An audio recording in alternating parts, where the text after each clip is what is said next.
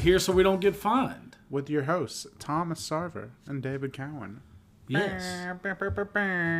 Hello. Welcome back. We are excited to be back. We got some stuff to talk about in our absence. Some stuff has happened. So we'll talk about that. And then we will get into some hypothetical stuff. Maybe. That could happen. That could. But let's stick to the stuff that did happen first. Let's start with stuff that happened a while ago.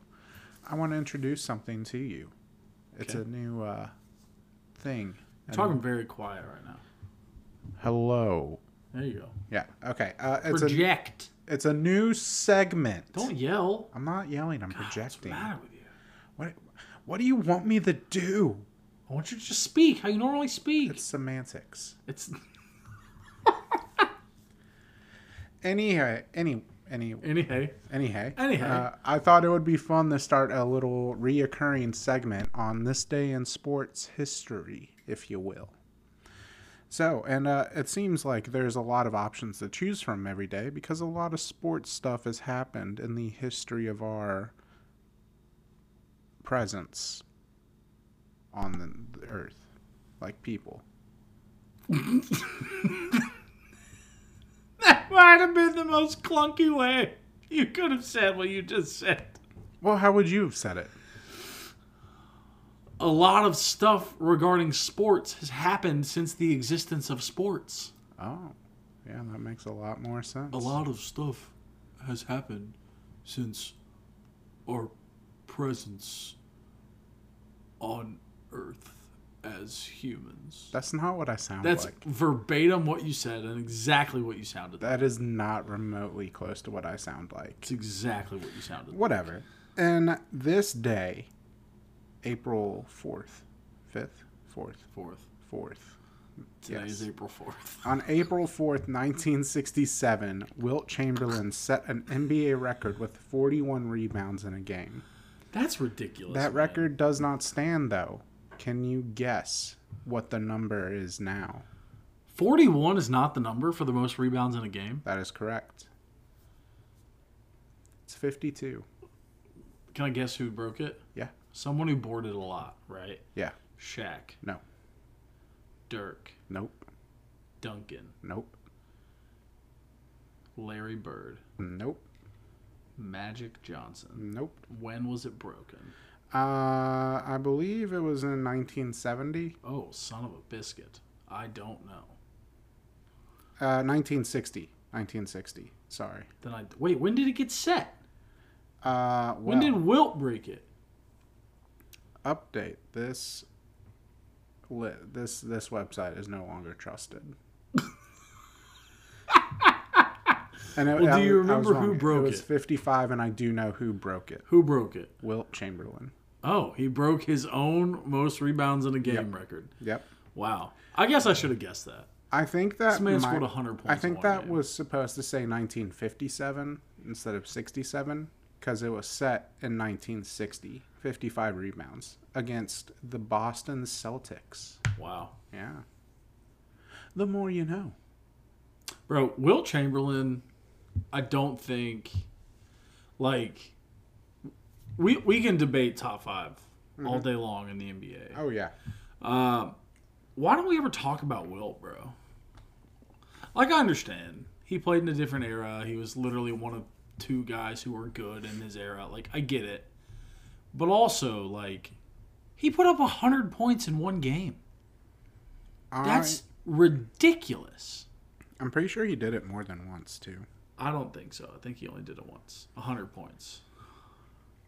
I don't know, dude. The NBA back then was wildin'. There were no rules. Yeah, no one ever scored 100 points.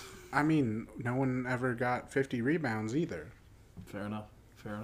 I'm just saying. Did you see Damian Lillard when he scored 70? He was on an interview the next day. Did you see that? He basically goes, bro, you scored 70 points. That's crazy. And he goes, yeah, I'm pissed. He said, why? He goes, I missed 14 shots. I could have had more. I should have had at least 80. I was like, all right, Dame. I like the attitude. Yeah. I like the attitude. But yeah, I figured that was fitting, you know. Could you imagine if today that stat line dropped?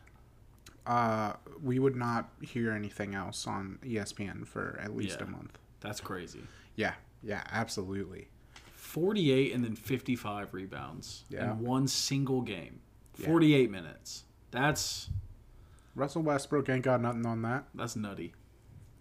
To an extreme degree. But I figured that was a fitting factoid given the conclusion of the month of basketball Awareness Month,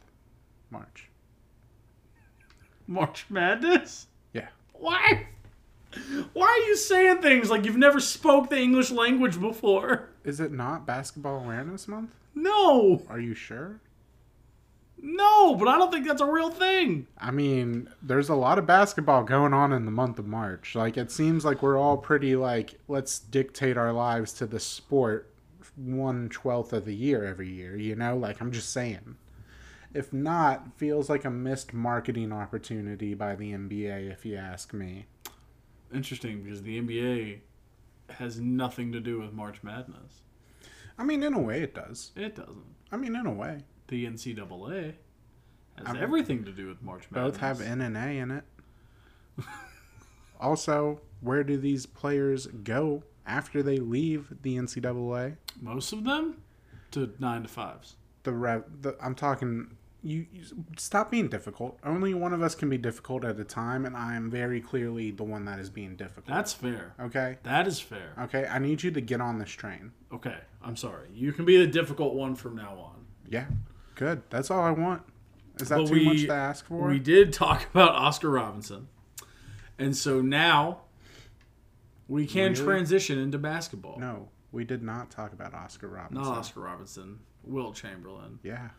I was thinking of other guys from that era. Actually, I think Oscar Robinson was a little bit after that. But yeah. Anyway, you mentioned Russell Westbrook earlier, and it made me think of Oscar Robinson. Why? Because everyone compares the two. They were both triple-double machines. Okay, but one was a forward, the other is a guard. I know the tallest one on the court is probably the center. That's about all I know about basketball positions. You are so full of it. It is ridiculous.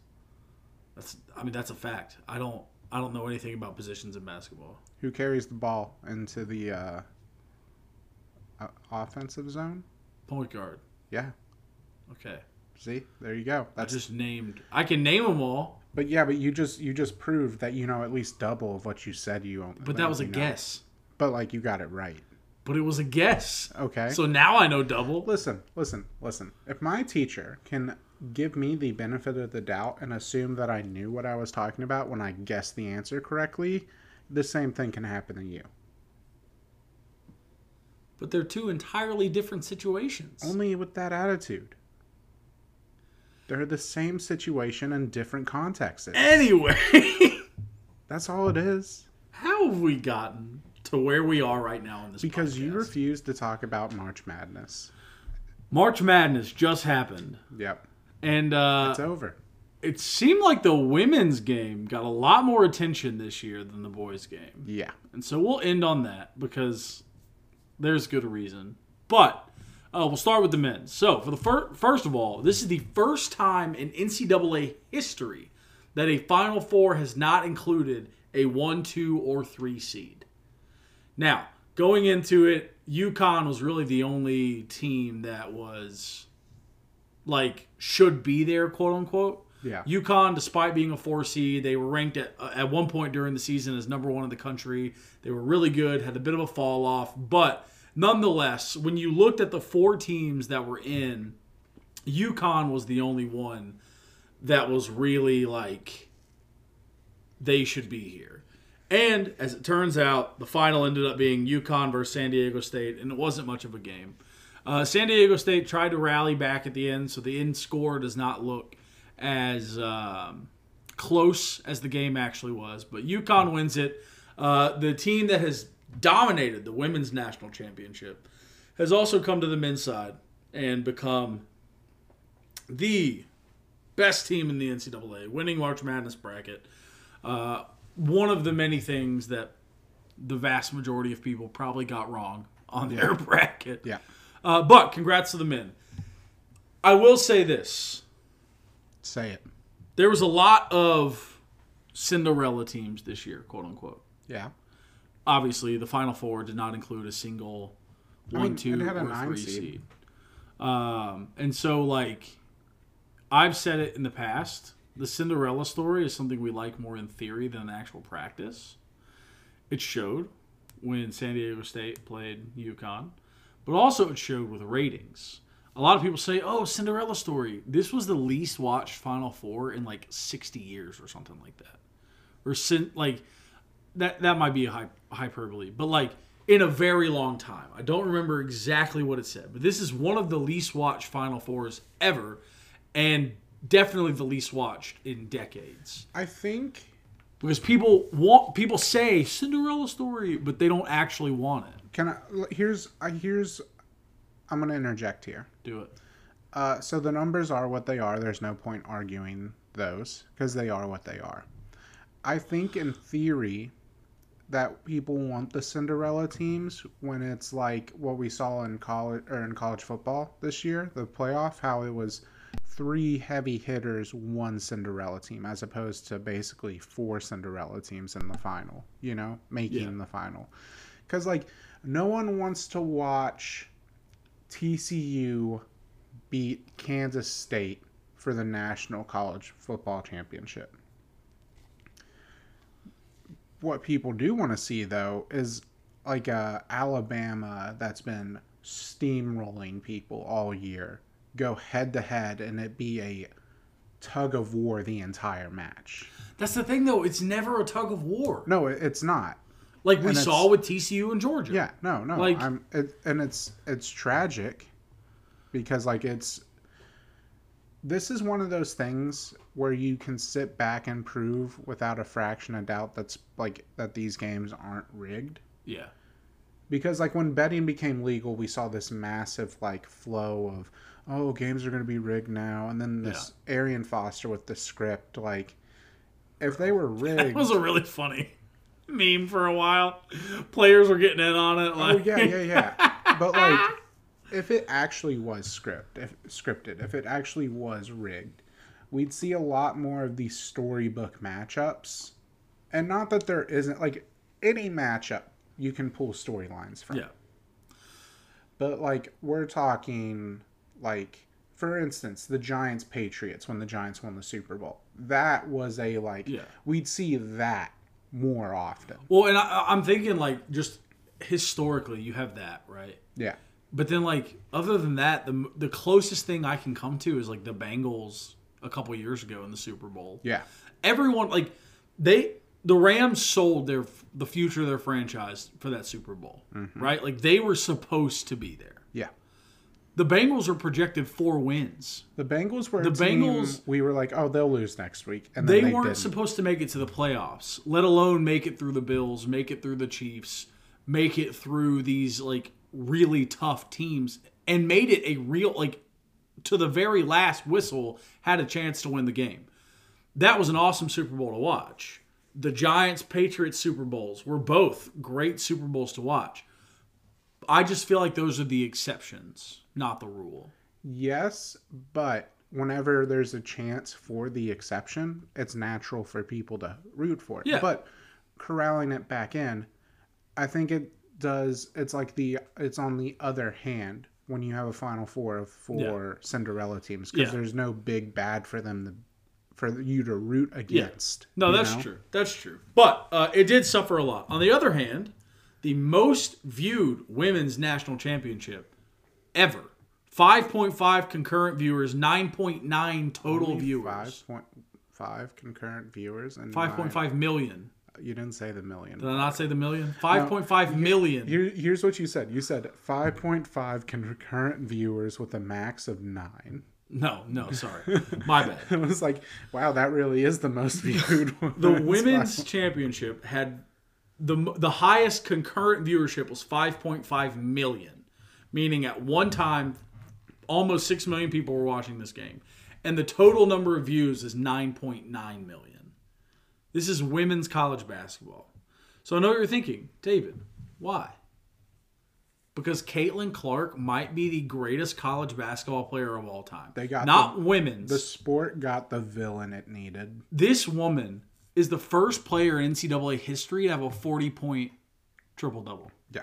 Hear me. Not first female, the first player in NCAA history to have a 40-point triple-double. So she had to cool down, right? No. Next game had 41 points. Mm-hmm. 82 total points in 2 games. So the next game, the championship, she had to cool down, right? No. At one point, had 14 of her team's 20 points. And then because of incompetent refs and foul trouble, had to not play as much or as aggressively, but still finished leading both teams with 30 points, despite her team losing by 19. Yeah. Caitlin Clark was must-watch.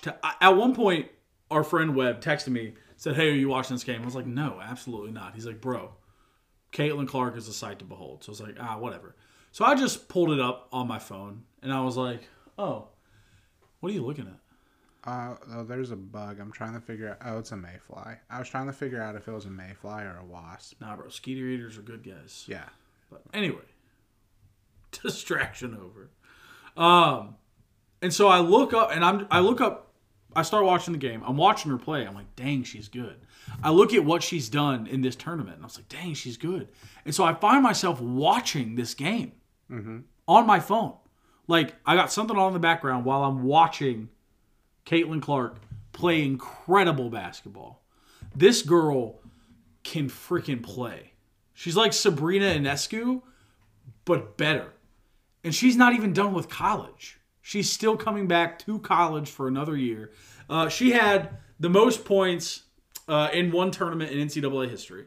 She played absolutely phenomenally. Back-to-back 41-point games. Caitlin Clark just like taking shots from the logo and absolutely draining them just for fun. Took out almost single-handedly, not single-handedly, but scored half of her team's points in taking out South Carolina, who are the back-to-back NCAA women's champions, and Dawn Staley, who's arguably the greatest college basketball or women's college basketball coach of the last 15 years. Like, it is incredible what she was able to do, what that Iowa team was able to accomplish with her. And if they can add more pieces, because you look at the box score and it's very lopsided, right? Like Caitlin Clark has 40 and the next closest person has 12. Yeah. So if they can add even Some one or depth. two more pieces to that team, I don't see how Iowa's not one of the favorites going into next year. But it was a very exciting women's game. Not as exciting, but still exciting. Like the fact that there was shake-up, no 1 through 3 seeds in the Final Four, still exciting. San Diego State beating Alabama, still exciting. But it was all in all a pretty good month for NCAA, both men's and women's basketball. Hey, that's good. I want to say something. I loved Caitlin Clark's attitude on the court, where, you know, she was doing the John Cena. At one point, there was a player with the ball dribbling at the 3-point line, and she just did this, like, forget about it motion when it came to guarding her. Nutty, bro. But on the other hand, I have a problem. Okay. LSU has a player named Angel Yeah. who was giving it right back to Caitlin Clark. Yeah. And everyone's been kind of roasting her. Not roasting her, but they've been coming at her for they're like, I don't understand it. I guess she said some things that didn't really make a whole lot of sense after the game, where she implied that she had taken offense to Caitlin Clark and her actions throughout the entire tournament and felt disrespected by it or something like that. And No, what she said was Caitlin Clark was disrespecting other people. yeah. And she doesn't take disrespect. So what she said was, Iowa's not going to come in and defend us like that. They're not going to disrespect us like that. You're not going to you're not going to give a girl 8 feet of space around the key because we're draining that. Yeah. You're not going to defend us like that. And then Caitlin Clark came out and said, we're not going to defend you guys the same way we did South Carolina. That would be stupid. Yeah. But yeah, no, I think in a lot of situations with multiple people. A lot of different people have opinions. Yeah. And I think what you have to look at the most is the people who are involved in the situation. And Caitlin Clark did an interview yesterday. And someone asked her about that girl, Angel, what is her? Her last name escapes me. Yeah, me too. But someone did a... Angel Kelly? No, that's not it. But they asked her about that and asked her how she felt about the whole, like, everything that she was doing. And she said, I love it. Like, it's competitiveness. I've been doing the same thing. I did the same thing the whole tournament. I took no offense to it. I got no beef with her. She did exactly the same thing I was doing, and her team ended up coming out victorious. I think that's competitiveness. I think that shows passion for the game. I absolutely love it. And then the other girl also did an interview, and they asked the same question. Do you have anything against Caitlin Clark? How do you feel about this? And she said basically the same thing. I have nothing against Caitlin Clark. It was the competitiveness. We were going up against each other. It shows how passionate we both are. So, like, I have seen a lot of criticism of this LSU player, and I think it's absolutely ridiculous. Because, like you said, Caitlin Clark has been doing the same thing, which I love. Like, Boogie Cousins, for a long time, was one of my favorite players in the NBA. Was it because he was one of the best? Absolutely not. But it was because the man could trash talk better than anyone I've ever heard of. The stuff that came out of his mouth was stupid, and I loved it. I love that because, like they said, like both of them said, it shows passion. It shows you are not going quietly into this good night. You are absolutely here for every last second, every last shot, every last battle, one-on-one, being double-teamed, whatever it is. You're here for it, and you want all the smoke. And I love that. I love that attitude. I also think on a court, pitch, or field, what's quote-unquote labeled as disrespectful is different. So, like, I think there's actions you can take on a playing surface that, like, if you take away the context of the playing surface, is disrespectful. Yeah. Don't get me wrong, like, there are points where it goes beyond that, like, trash talk, chirping into disrespectful. Like, Allen Iverson's step over of Ty Lue. That was disrespectful. Yeah, it was. Sean Avery dropping and doing push-ups after scoring a goal. Not disrespectful. I don't know what you're referring to there. Sean Avery scored a goal on the Preds after hanging around the crease and then dropped and started doing push-ups on the ice for his goal celebration. How do you do push-ups with ice skates on? I mean, it's the toe, you know? How does it not slip? What do you mean? You can be on the ice and not slide. You just got to be more intentional about your placement.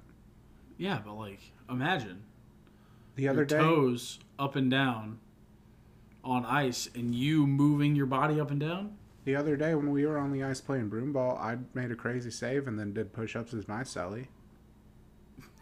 You can't do push-ups. I can do push-ups. And you also fell about 15 times. And you fell about 30, so... I fell 3 total times. I fell twice. 4. I fell 4. I fell twice, and one of them was pseudo-intentional. Oh, I fell 4, and one of them pseudo hurt the crap out of my knee. Yeah. Very painful day of playing but hockey. It was a ton of fun, too. But, like, what I'm saying is, like, where...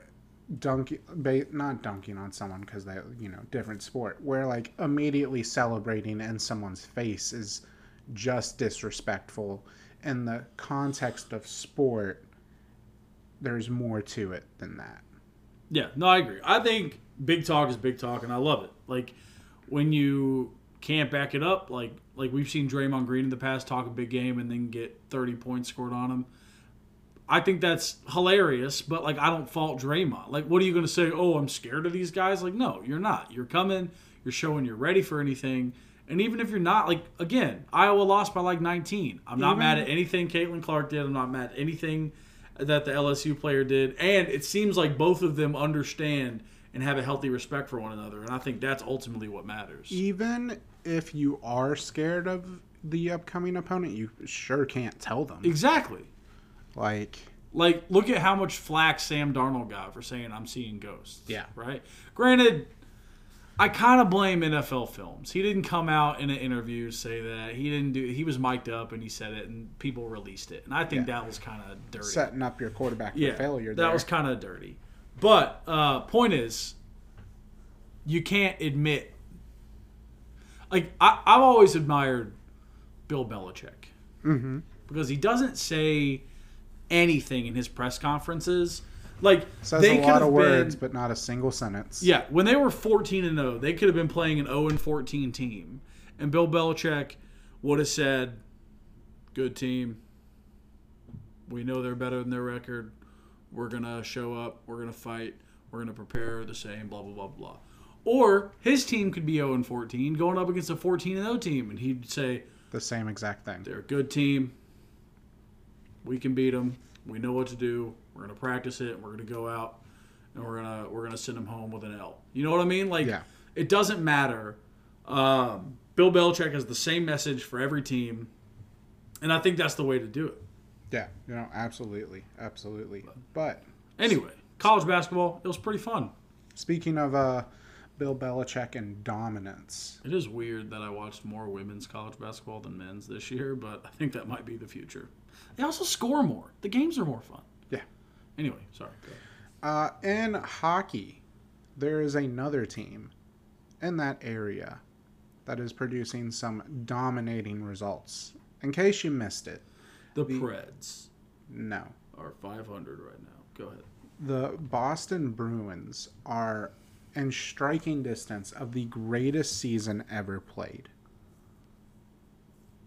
What I mean by that is like points in a record. So right now, the Red Wings have the greatest season a team has with a 62-13-7 tie record. That gave them 130. Tie? Yeah. They had ties back then? Yeah. They had ties until the 05 lockout. Oh, thank God they changed that. Yeah. They had 131 points. Okay. They scored 325 goals and let in 181 goals. That was in 82 games. So to put that in perspective, that's 3.9 goals for and 2.2 goals allowed per game. The Boston Bruins, this year's Boston Bruins, have 5 games to catch up. They currently have a 60-12 record with 5 overtime losses. So that's 125 points. 5 games to they won 3, they tie it. They've lost.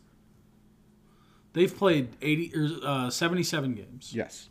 They have lost less than 20. Yes. That's ridiculous. Yes, it is obnoxious. Also, if you wanted to know more about the Boston Bruins' dominance, they're the fastest team ever to 50 wins. They're the fastest team ever to 100 points. And they are the 3rd fastest team to clinch the President's Trophy. That means the fewest games played to clinch the trophy. 4th fastest team. Yeah. This Bruins team is ridiculous. Now, keep in mind, only 8 of the last 36 President's Trophy winners have gone on to win the Stanley Cup. Yep. But it's almost like a curse. But this feels different, though. Like this isn't the Caps. No. A couple years ago when they won back-to-back President's Trophies. Because they won by what, 6-7 points? Yeah. No, this is domination. This is a Bruins team with a goalie playing out of his mind. Multiple goalies playing really well. This is a Bruins team with the best why is this guy's name always Pasta? David Pastrnak. The best Pastrnak has ever looked in his career. And he's already looked phenomenal. This is a team whose old guys are playing like young guys. This is a team that has, 70 plus higher than the next goal differential? Yeah. This team doesn't just look like any other President's Trophy winner. They're going to be 30 points ahead when the season's freaking over. Yeah. This team is not just a team that happened their way into the President's Trophy. This is a team that has been nothing short of absolutely dominant. So, You know the team with the best all-time record. You know the team with the third best all-time record as it stands. Can you guess the team that has the second all-time record? Colorado Avalanche. No. Would you like the year? Also the Detroit Red Wings. No. Okay. Would you like the year? Go for it. 2018, The 2019. Tampa Bay Lightning. Yep, this was the year they got swept in the first round by the Columbus Blue Jackets. There you go. Yeah. But, Dang, so maybe I'm wrong. well, Maybe the Bruins will fail. they are 3 points. We can only hope. Boston's They are scum. 3 points back from setting or tying the Lightning's record. 6 points total. And they have 5 games? Yeah. They'll do that. So to put this into perspective, if they win 3 of their last 5 games, which we are led to believe that they should, if not more, if they lose an OT once and for those other 2 games, then they have the record for the best season of all time. That's pretty wild, man. Yeah. This I think we need to understand how incredible this is. Yeah. Like, the NHL's been around a long time. Yeah. Over 100 years. The things that the Boston Bruins are doing this year are nothing short of incredible. This is, if there is a year, this is the year that Boston wins the cup. Yeah, and like going into this season, we kind of knew that it was this year or bust for Boston to get another cup for a while, because they're about to lose a lot of talent due to expiring deals, retirement, etc. Like, this is the let's run it back one more season. And usually, like, we see teams do that, have success to a degree, but to see them not only just have success but blow the doors off the rest of the competition. Yeah. I mean, it's exciting for more old hockey heads than anything. Yeah. Other hockey stuff. Connor McDavid is unreal. Connor McDavid is stupid good at hockey.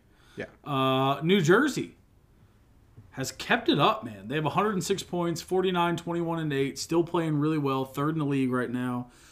Carolina, who was my before the season pick to win the Stanley Cup, is 109 points, second place in the league, 50, 18, and 9. Yeah. Man, this is stupid.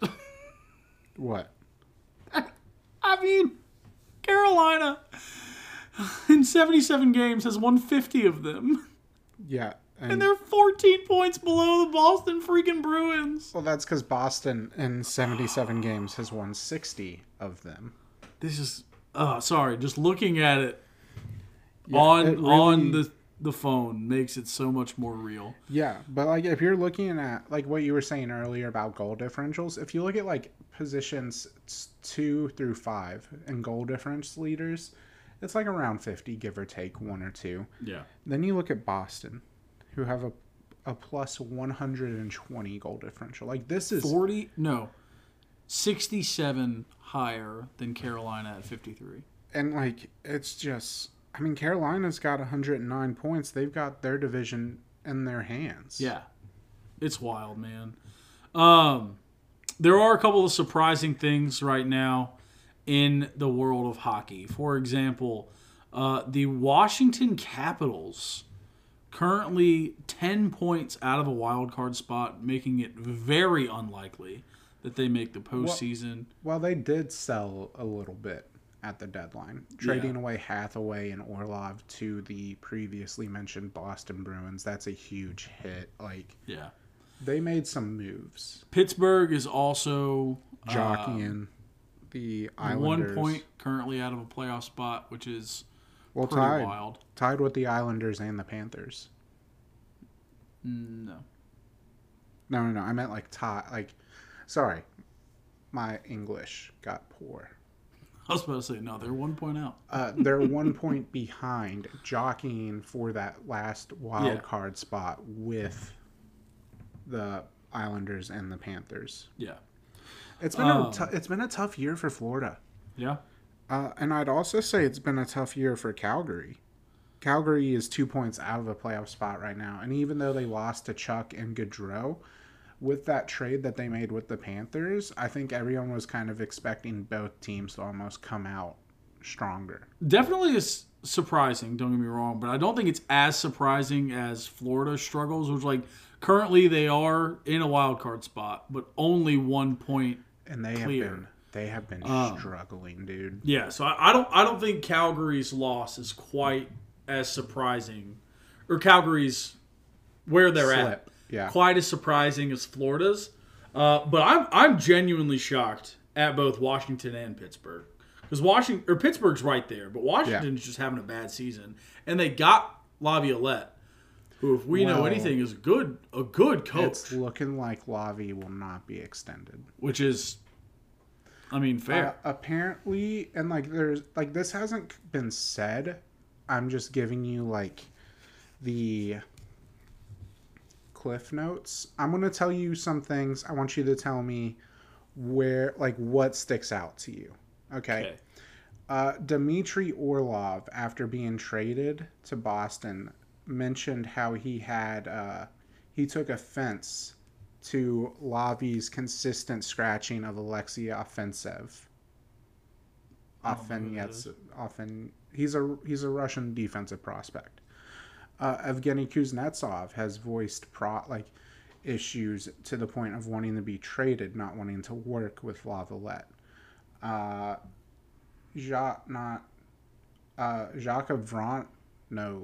Vrana was in Detroit. What player am I trying to think? Point is, while it hasn't been said that there's a issue with Lavi and a lot of the Russian players in DC, a lot of the Russian players in DC have been the ones to voice issues. So I'm not like it's not like there's been a report coming out saying like Lavi doesn't like Russians or anything like that, but there's a trend. I mean, I don't know that I would call 3 people a trend. I mean, like, you can find a lot more than 3 people who can't stand Bill Belichick. And you can find a lot more who will come to his defense until his dying day. I worked with a guy who a lot of people hated, a boss that I had. A lot of people did not like him, and other people loved him. It was 1 or 2. And this is years ago. But I think the way some people coach rubs some people the wrong way. Yeah. Just like this guy that I worked for, the way he ran stuff, I think it came the way it came across, some people didn't like. Some people respected and loved. I'm one of those people. I like everything he did for the betterment of what we were doing. I don't want to say anything to like, right. But everything that he did, it seemed harsh at the time. Yes, like I was a victim. Like I got yelled a victim. I don't mean to. Victim's not what I mean, but like I got yelled at for something that I didn't do. I got tasked with doing something that was not my fault. You know what I mean? Like I was there, but he had a standard, and if that standard was broken, he took it personally because other people would suffer when that standard got broken, and he wasn't about that. And so because of that, I loved and respected it. It's the same with Bill Belichick.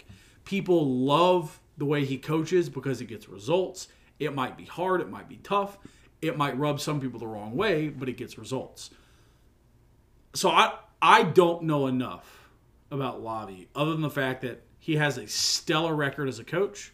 He's a Stanley Cup winner. He took a Preds roster that did not deserve to be a President's Trophy winner to win the President's Trophy. He took an 8-seed wild card team with 41 wins all the way to the Stanley Cup. So, like, I feel like if there was a real issue, it would be more than 3 guys coming out. Well, I'm just, drawing my own conclusion. But outside of that, there have also been reports of issues with, I don't want to say issues with communication, but it appears that Lavi and the management, the front house management of Washington have not been on the same page for a while, and it has caused tensions to rise. That I can believe, because, like, the only thing that can make sense to me is why we lost Lavi. The Preds, Mm-hmm. it had to be nothing other than miscommunication or a problem between Poyle and Lavi. Because even where we were at when he got fired was either right where we were or even maybe a little better than where we were for Barry Trotz's entire 20-year career as the Preds coach. Here's my... Like, we weren't bottom of the table. We weren't even as bad as we are right now when Lavi got fired. I'm pretty sure we were in a playoff spot when Lavi got fired. Here's my standing on it. And we've talked about this ad nauseum off the pod. Nice. There's your word for the day. It means a lot. It does not mean a lot. Does it not?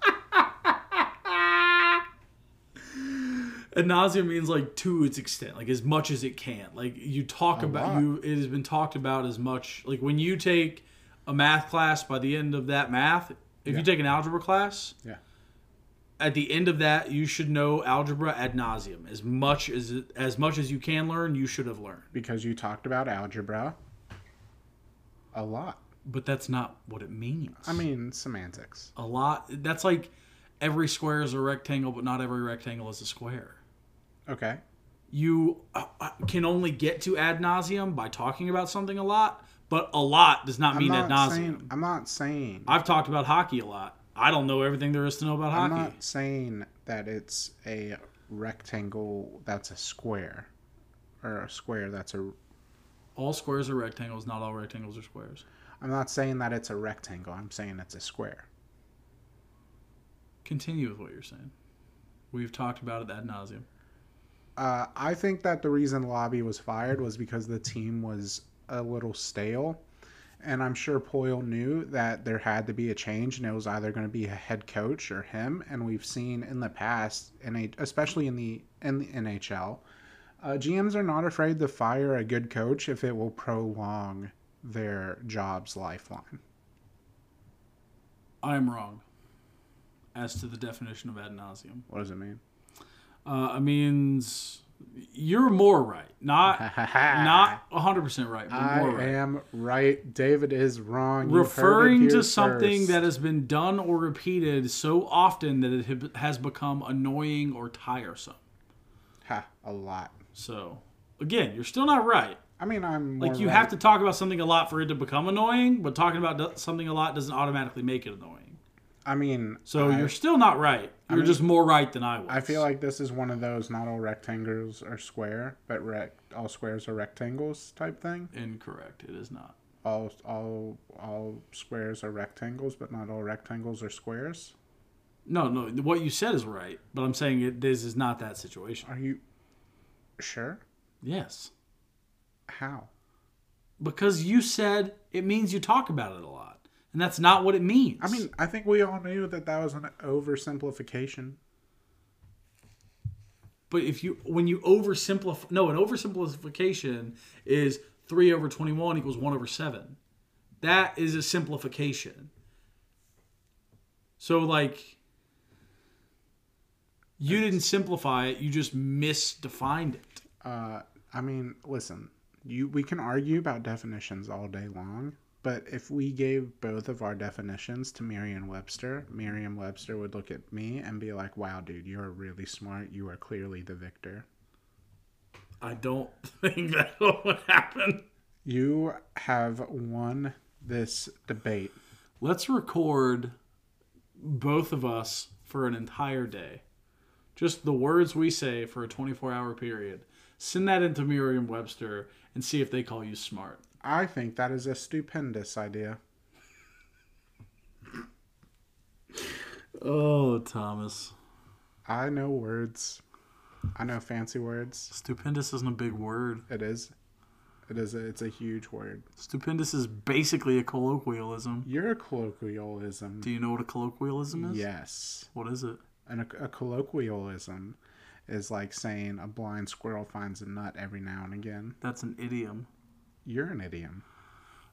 A colloquialism is a very common word or phrase, which is ironic because the word colloquialism is not a colloquialism. Okay, hold on. So I get it. Like saying that's bussin'. That would be a current colloquialism, okay, yes. Okay. No cap. That is indeed a colloquialism. Dope. Yes, that is correct. Okay. Swag. Not anymore. YOLO. 2012 called. It wants its colloquialisms back. Wasn't a colloquialism in 2012 Coney? I don't remember when Coney was, bro. That was 2012. I don't even know what Coney is, if I'm being honest. There was it got a lot like it's like an island, right? No. Okay, so it was like this like Coney Island. Yeah, it's called Coney Island. Oh, we're thinking of something different. Oh. I'm talking about the African warlord.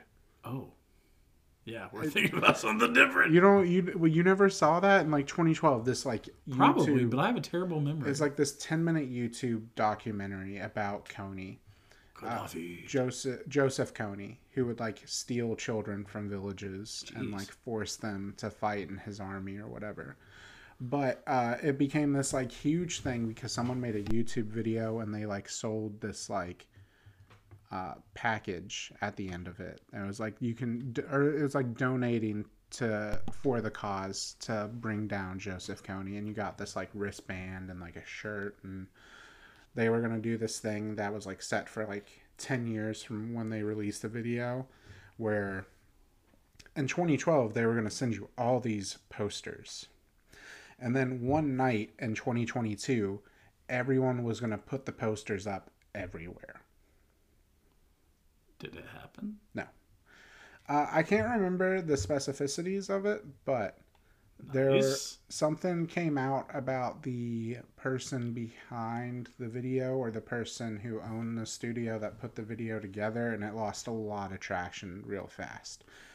I almost think it might have been like a school project that was just like executed so well. Interesting. That everyone thought that it was a real thing. Can I ask you a question? Yeah. Did you prepare big words for this podcast? No, but you have me thinking I should you've used ad nauseum, stupendous, and specificity, and you actually said specificity correctly. Yeah, and what's your point? I've only heard you say the word specificity twice. Every other time I've heard you try to say it, you said specificity. Exactly. That's what I've heard you do every time you tried to say it. Synonym. Don't touch the anonym. What? Anonym. What are you doing? You don't remember from Finding Nemo? The sea anemone? Don't touch the butt? The sea anemone. The sea anemone? The sea anemone. The sea anemone. Marlin and Nemo couldn't pronounce sea anemone. That was a whole bit in the movie. What's a sea anemone? It's like a little flower type thing that grows underwater, and How do you know? Because I saw it in Finding Nemo. Okay. And they have like little tentacles that like shock you, but they clean themselves with it, but you couldn't get too close to it, or it would sting you. See, someone needs to find his patience, not Nemo. You're about to be a patient if you don't. I don't need you coming at me right now, okay? I'm just trying to record this podcast. All right. Why are you trying to get me off topic? All I know is Finding Nemo, fictional movie. So anything that happened in Finding Nemo is like hypothetical, right? Right. You know what else is hypothetical? What? What's going to happen in the 2023 NFL draft? It is hypothetical for approximately 23 more days. You like that segue? I did. I saw where you were going with that. I was just going to keep pouring gasoline onto this fire until you said hypothetical, and then I was like, "Oh, we're working again." Okay. So I have a hypothetical trade for you. You might have heard a couple of teams have been rumored to make heavy splashes, heavy rises. Yeah. In the draft, moving up.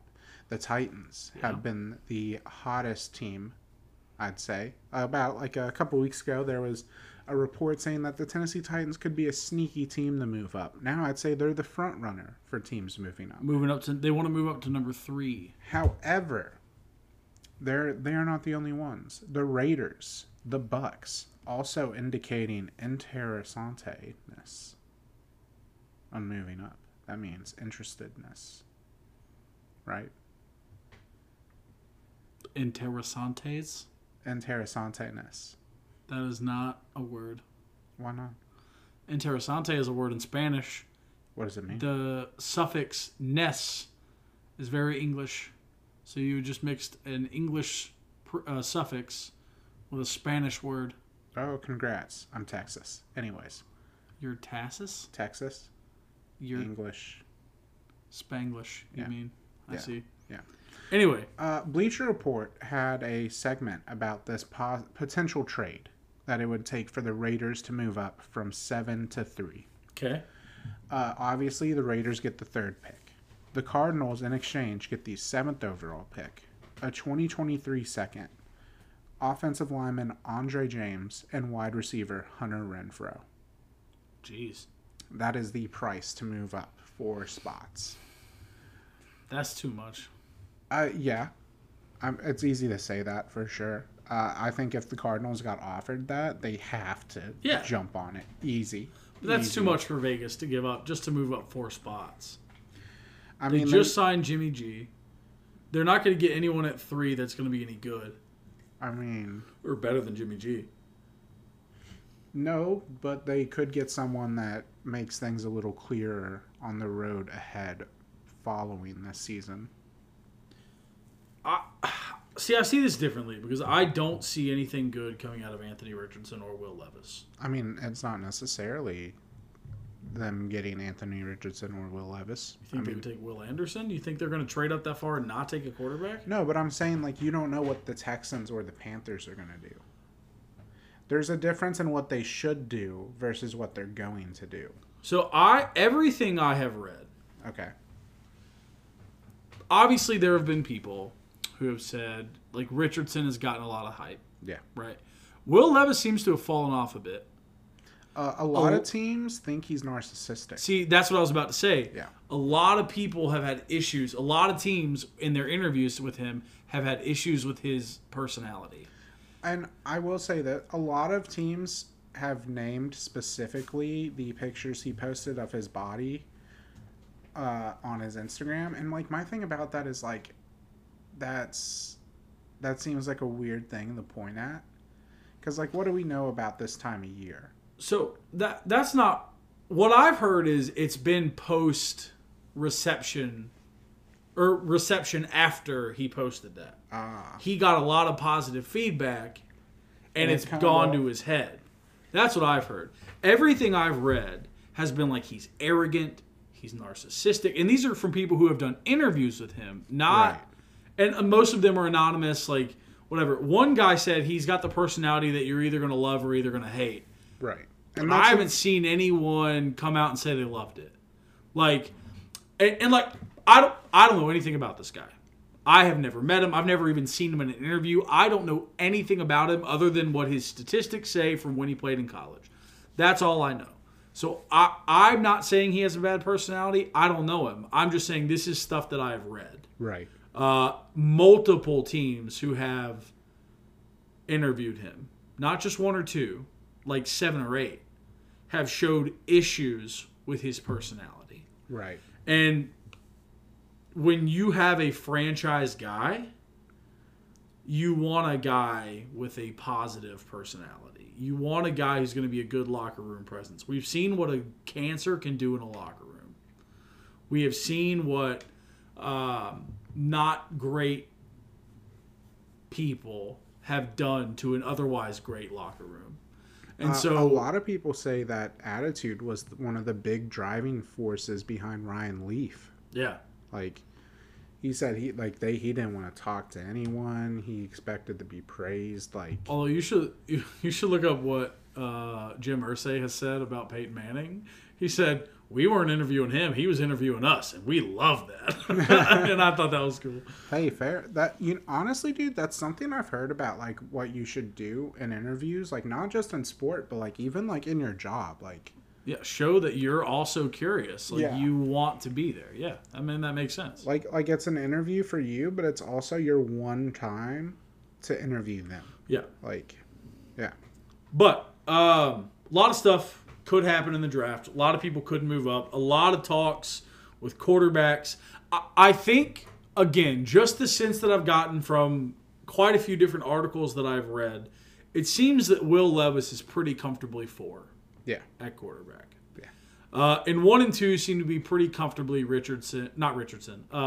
Stroud and Bryce Young. Yeah. I think Bryce Young is still technically the favorite to go number 1. There's also a report that came out this week saying that a lot of higher-ups and executives in Carolina prefer Young over Stroud. But that still remain to be seen. Either way... One thing I know about the NFL draft, or really any draft, that is you can expect one thing, and that is for logic to not happen. Yeah. What I can say pretty comfortably is that in my opinion, I think 2 people are going to draft a quarterback way too high in Anthony Richardson and Will Levis. Mm-hmm. And I think someone is going to get the steal of the draft when they draft Hendon Hooker. I think Hendon Hooker looks significantly better than both of those guys his last 2 seasons in college. And he has 2 seasons. Yeah. Unlike Will Levis, who has like a season and a half, right?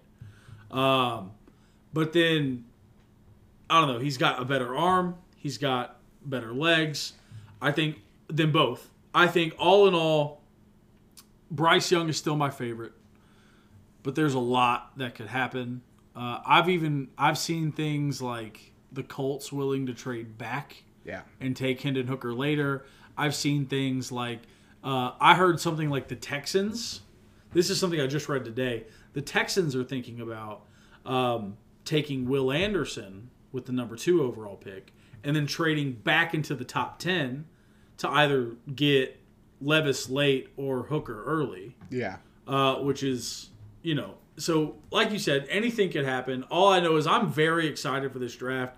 This is the highest the Colts have picked in a long time, and hopefully the highest they will pick in a long time. So I'm excited to see what Chris Ballard, who I think has just done a phenomenal job drafting for the Colts, what he does.